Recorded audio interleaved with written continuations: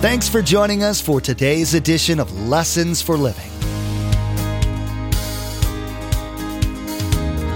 His word so fresh in our hearts abound. His word made flesh in the here and now. A new life is beginning. Lord, let us hear your lessons for living.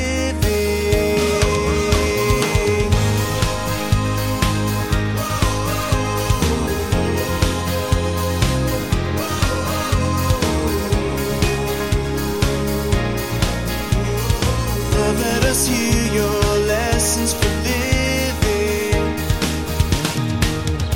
What if I said to you today, when you die, why will you go to heaven? If you ask that question in our world, the most common answer is this: I'll go to heaven because I'm good enough. Well, let me ask you a question. Where did you get that belief? By the way, didn't come from here. Where did you get the belief that when you die, if you're good enough, you go to heaven? Didn't come from the Bible. Lots of people, it seems, believe that they qualify to get into heaven. Just ask them. When you ask them their basis for this belief, you'll generally hear because they're a good person. The problem with that thinking is that they've assumed that they get to set the standard for entrance. God, however, isn't playing that game. He's declared that perfection in word, thought, and deed for one's entire existence is the standard. We all know we missed that mark, so we're in a pickle. Thank God that Jesus was willing to come and offer himself as a substitutionary sacrifice for us so that we could have a chance to get into heaven. Remember, there's quite a few ways to receive a copy of Pastor Mark's teaching. We'll be sharing all that information with you at the close of this broadcast. Now, here's Pastor Mark in Philippians chapter 2 with part 2 of today's message, Live the Bible and Share the Word of Life. Lord, let us hear your lessons for living. If you have a Bible with you this morning, I want you to hold it up right now. Just hold up the Bible. Now, those of you who don't have a Bible, you stand. I'm going to laugh at you right now. No, I'll be graceful. Do you remember why I said? Here's your Bible. Hold it up again. Look around you. Is that a good picture? That's a great picture. Okay, thank you. It's beautiful. By the way, you know you could do that in a lot of churches. You might see a couple. You're doing good, guys. Now, let me ask you a question. Since that Bible is the plumb line for my life, let's give you a couple illustrations. What if I don't use the plumb line until the wall is basically almost finished? Would that make any sense? Some of you live in a house and you've done this. We've done this. You had a house built. It had carpet in it. We did this at home. And we've taken the carpet out of basically all of our rooms. Either we put tile or we put this new amazing wood in. We have a guy in the church that loves to do tile and other people. And he came over. What does the guy that laid tile discover about the squareness of most of our rooms? You already know, don't you? At the end, he's got to do what? You know, the outside started like this, and all of a sudden when he gets near the wall, it's about like... What happened? It wasn't square. Nobody checked it as it was going along. So it's no good in our life if we just kind of every once in a while go, well, let's see how I'm doing. No, it needs to be repeatedly in front of us so we can see how we're doing. Now, let me ask you another question. What if the plumb line is used, but it's simply far away from the wall? Is it any good? What if this is the wall here and this is the plumb line? And I go, it looks pretty good. What's that an illustration of? This is the illustration. For some of you, the Bible is far away from your everyday life. At best, the Bible, when you leave this place, it's thrown in the backseat of your car.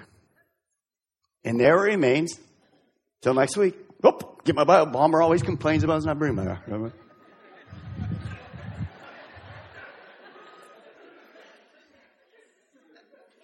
Am I right? Somebody say, oh no, Pastor Mark. Bible's always with me. And you're the ones that have this family Bible that weighs 74 pounds. And it sits right in, because if I ever visit you, there's my Bible. There's my Bible. Praise God.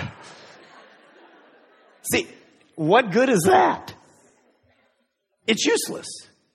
Because it's not in contact with you. It's not a part of you. It's something that's on the periphery of your life. Paul said, hold fast. Trust it. Believe it. Put it in your heart. And live by it. God said the very same thing. He's not against mezuzahs.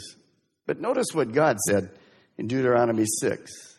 And these words which I command you today shall be in your heart. David said, I've hidden your word in my heart that I might not sin against God. You see, for some of you, and I'm saying this very kindly, the Bible is a religious deal to you. You're going to bring a Bible or you're going to ask for a Bible, but it's not a part of your life. Well, how can you ever walk straight if the Bible is not living in you? It is a living Bible. It is words on pages. But Hebrews chapter 4 says it is alive. So one of the spiritual foundations of success is reading, studying, and living the Bible. Everything you and I need to know about God, about life is found in the Bible. And yet many never take the time to ever even read it or study it. And spiritually, you're starving yourself. And you're not growing, you're not maturing, and you're not a shining light in the world. In fact, all of a sudden, many of us become just like the world. Well, how do we change that? Paul says, hold fast to it. Make it a part of your life. I want to show you a way to change that in your life. To take this plumb line and have it close to you and be a part of you and learn to grow together. I was listening to Chuck Swindoll recently, and I loved it. He was in some kind of a convention or meeting, and there was lots of unbelievers there. We like to have unbelievers. If you're an unbeliever, welcome. We like to have brand new Christians. We love it. And in there, he started out explaining the Bible to people. And he said to this, turn to John 3, 16. And then he says, for those of you who don't know what that means, John is the book of the Bible, 3 is the chapter, and 16 is the verse. And some people snickered. At the end of the conference, a man walked up, PhD, no kidding, PhD, brilliant. And he said this, thank you so much. I wondered all my life, I saw these, John 3, 6, what is that? What are you talking about? He didn't know a book of the Bible. He didn't know 3 was the chapter. He didn't know 16 was the verse. Now, that's sad, but that's great. I just want to say to you, when I tell you something this morning, don't laugh at unbelievers. Don't make fun of people that don't know anything. How many of you were here at one time, didn't know nothing about the Bible? Let me see your hand. The rest of you are lying through your teeth right now. So we're here to explain what the Word of God is. Amen? We're here to explain. So how do I make it part of me? How do I be? There's no foolish questions. Ask away. We love you being here. On our website, if you go to the right-hand side of it, you'll see this little column, new to CCM, recent news, boom, today's devotional. If you click on today's devotional, it opens up with 3 more things. Number 1, how to journal. A journaling form that you can use, just a little journaling form that you can take 10, 15 minutes a day and write some things on. Second, it'll give you today's devotional. 6 days a week, there's a devotional. Our writers, we have 30 or 40 people in our bodies that write a devotional. And what they're doing is they're taking my notes, which are all here. They're taking my notes. They got it yesterday. And they're developing 6 little 15-minute devotionals that you can read and apply to your life. They're giving you some scriptures to look up, relate to, that this relates to this, and this relates to this. And then you can just take time, pray, read it, and take that plumb line and start making it part of your life. Now, if you do that on a routine basis, you'll change your life forever. It changes my life. The prophecy that we gave not long ago about the children's building, that came from one morning where God spoke to me in my devotional. See, God wants to speak to you. He's provided you everything you need, but we don't spend any time with him. And then you can look at past devotionals. Other weeks if you want. Now, this isn't the only way to do it. Chuck Swindoll has a devotional, David Jeremiah, Charles Stanley. There's a million of them out there. But get something, go to the website, and start changing. If nothing changes, and you won't allow God to do what he wants to do in your life. Now turn with me to 2 Timothy chapter 3. Quickly, 2 Timothy chapter 3. New Testament, you're familiar with this one. These two verses 16 and 17, chapter 3, verses 16 and 17, these two verses remind us why the Bible is our standard of living. What if I said to you today, when you die, why will you go to heaven? If you ask that question in our world, the most common answer is this: I'll go to heaven because I'm good enough. Well, let me ask you a question. Where did you get that belief? By the way, it didn't come from here. Where did you get the belief that when you die, if you're good enough, you go to heaven? It didn't come from the Bible. And then we can ask you a million other questions. How should you be married? Should you marry a believer or an unbeliever? Well, who cares? You shouldn't have sex before marriage. That's ridiculous. Well, who said you could? Well, I want to. Hello. You telling me I shouldn't? So, if you're living life without this, now listen to me closely. Everything you're doing, you're speculating about it. When you die, where do you think you'll go? Well, I'm probably going to the ground, and I'm coming back again, give it another shot. Reincarnation. 70 years ago, if you mentioned reincarnation in the United States, people would laugh you to death. Because that was an Eastern deal. By the way, reincarnation is not in the Bible. Well, Pastor Mark, if I die, the old worms get me, I'm fertilizer, and that's it. Where'd you get that idea? Where'd you get your truth that you're living by? Here? No. Somebody put that idea in your mind. By the way, the person that put it in your mind, his name is Satan. He's a liar, and there's no truth in him. So if I don't go by the Word of God, then I speculate about everything in my life. So God says, I don't want people speculating for sure about eternal things. So I'm going to give them my mind. I'm going to give them revelation. Do you got it?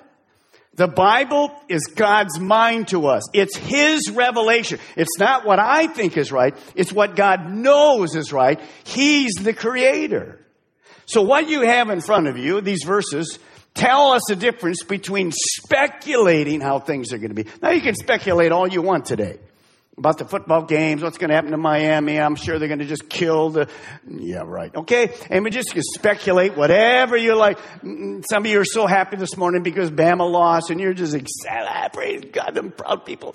And Florida State lost, and you're dead, and you're speculating who's going to be in whatever.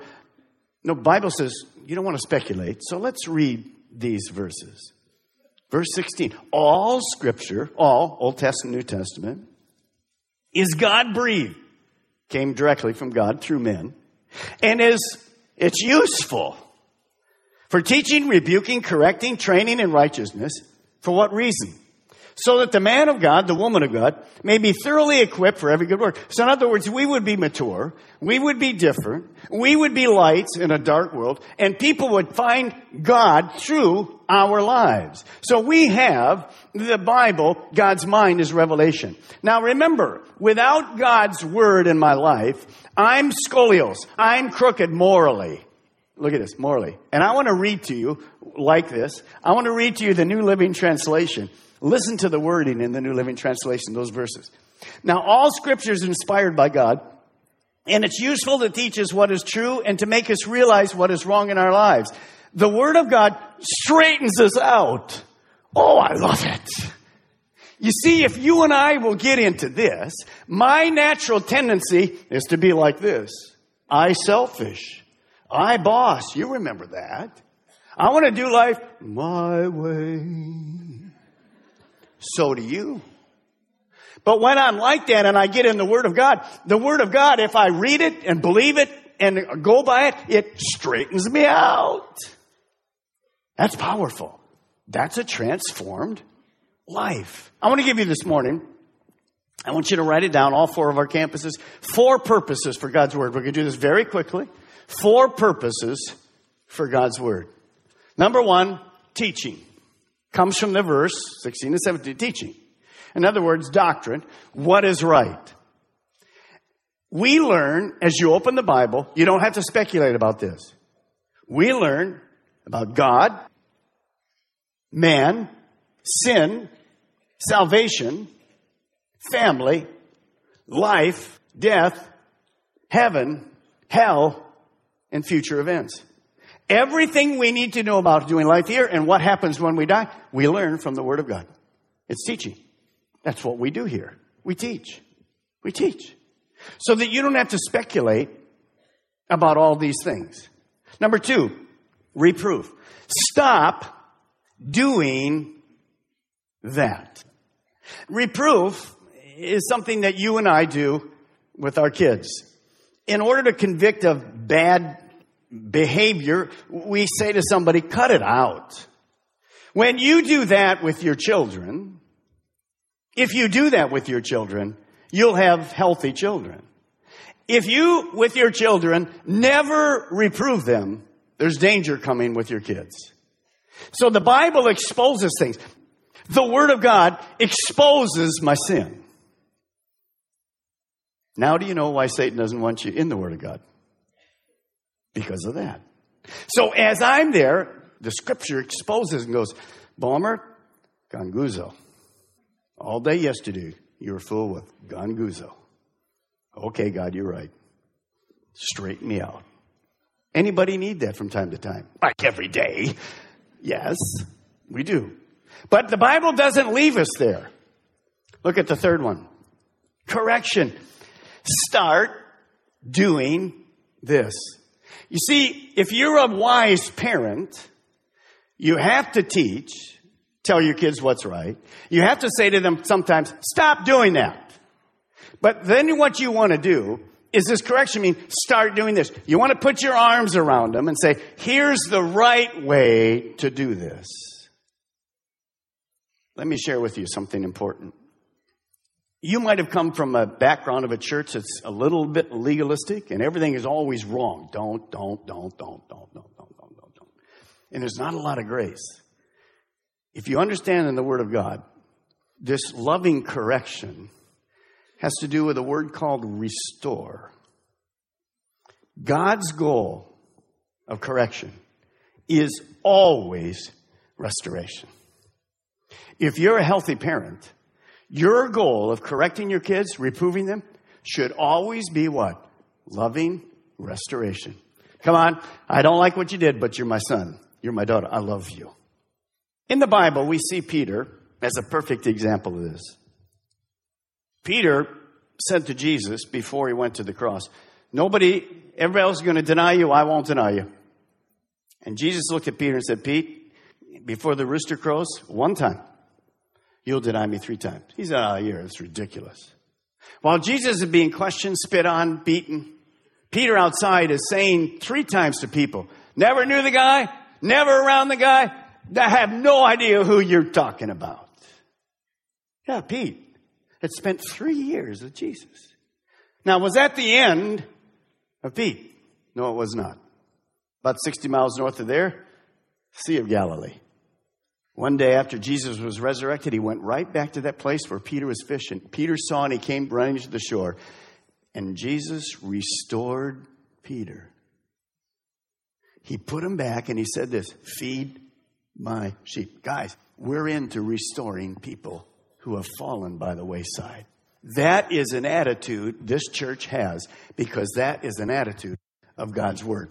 God is not against you this morning. He is for you. But the world doesn't believe it.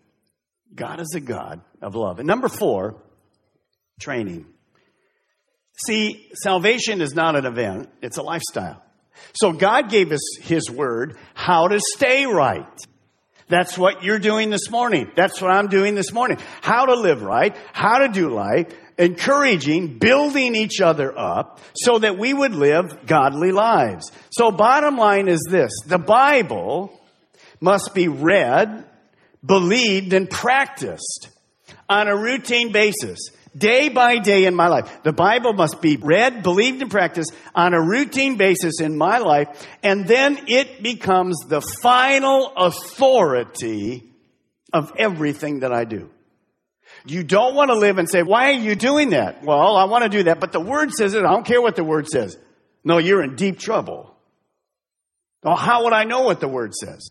You have to be in it. That's why we spend this time right here in church. Every day, any pastor who's in this pulpit are doing these 4 things: teaching, reproof, correction, training. That's our goal. That's our privilege. By the way, when I'm studying all week, what do you think happens to me? All of those things are right in my face. So I can't teach you something I'm not practicing. So I'm working those exact things out. So the first thing we see today, understand this: hold fast, believe God's word, and live by it. Now, let's go back, if you will, to Philippians. And let me give you the second one. Write it down this morning. The second meaning of hold in that verse 16 is this: hold out. Hold out. Not just hold fast, but this is a giving away in the Greek language. These are the 2 meanings. This is a giving away, or in other words, offering the good news to others. Offering the good news to others. Now, I want you to take your Bible. Everybody just take your Bible, if you will. Okay? I want you to offer it to your neighbor right now. Just offer it to your neighbor. Just offer it to your neighbor. Now, you'll notice the Bible says offer it. Don't force it on them. Now, bring it back, and let me ask you a question. So tomorrow, when you go to work, you're going to walk into the office or the classroom, and you're going to sit down, and your coworker or another student's there, and you're going to go like this. The person can say, what are you doing? I'm offering you my Bible. That's what my pastor said to do. And they take, one of my students would do it. I have no idea. He just said offer it to you. So is that what it means? No, that is not what it means. Understand it. You've heard this term before many times. The only Bible some people will ever read is you. The only Bible that probably 90% of our world at this moment is reading is you. So that's what it means. It doesn't mean physically giving them a Bible. They wouldn't know what to do with it. It means that I'm holding out my godly character, my actions, my positive attitude. If that's true, if people are watching me and I'm holding out that transformed life, let me ask you 3 questions. Number 1, what is your neighbor reading? Number 2, what are the students in your class reading? And number 3, what are your coworkers reading? Are they reading godly character, godly action, and positive attitude? Today, Pastor Mark taught us about the necessity of allowing God to transform our lives from what they were to what He always intended them to be. We were warned about doing things our way, using the example of the Israelites when every man did what was right in their own eyes. What a disaster that was for them individually as well as it was for their nation. You don't have to wait to hear another message from Lessons for Living. Visit lessonsforlivingradio.com to access our archive of messages on various topics and books of the Bible. Subscribe to our podcast as well to receive updated teachings as soon as they're made available. We're so glad you joined us today, and we'd love to connect with you. Feel free to contact us with your questions and prayer requests at 866-779-3441. That's 866-779-3441. Next time, we'll be closing out the message, Live the Bible and Share the Word of Life. Pastor Mark will be focusing on the importance of reading the Bible and allowing God to use it to transform our lives. He will describe the different things the Bible will do for us and how God will use it to make our lives shine as lights to freedom for the lost world around us. You've been listening to Lessons for Living with Pastor Mark Balmer of Calvary Chapel, Melbourne. Please join us again here on Lessons for Living, and together, let's do life right.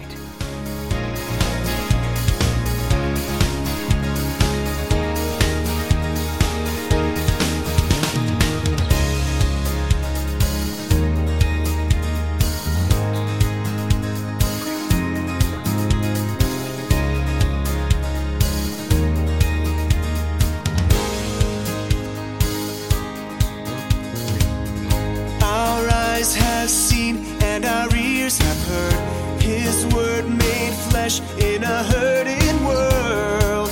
A new hope he is giving.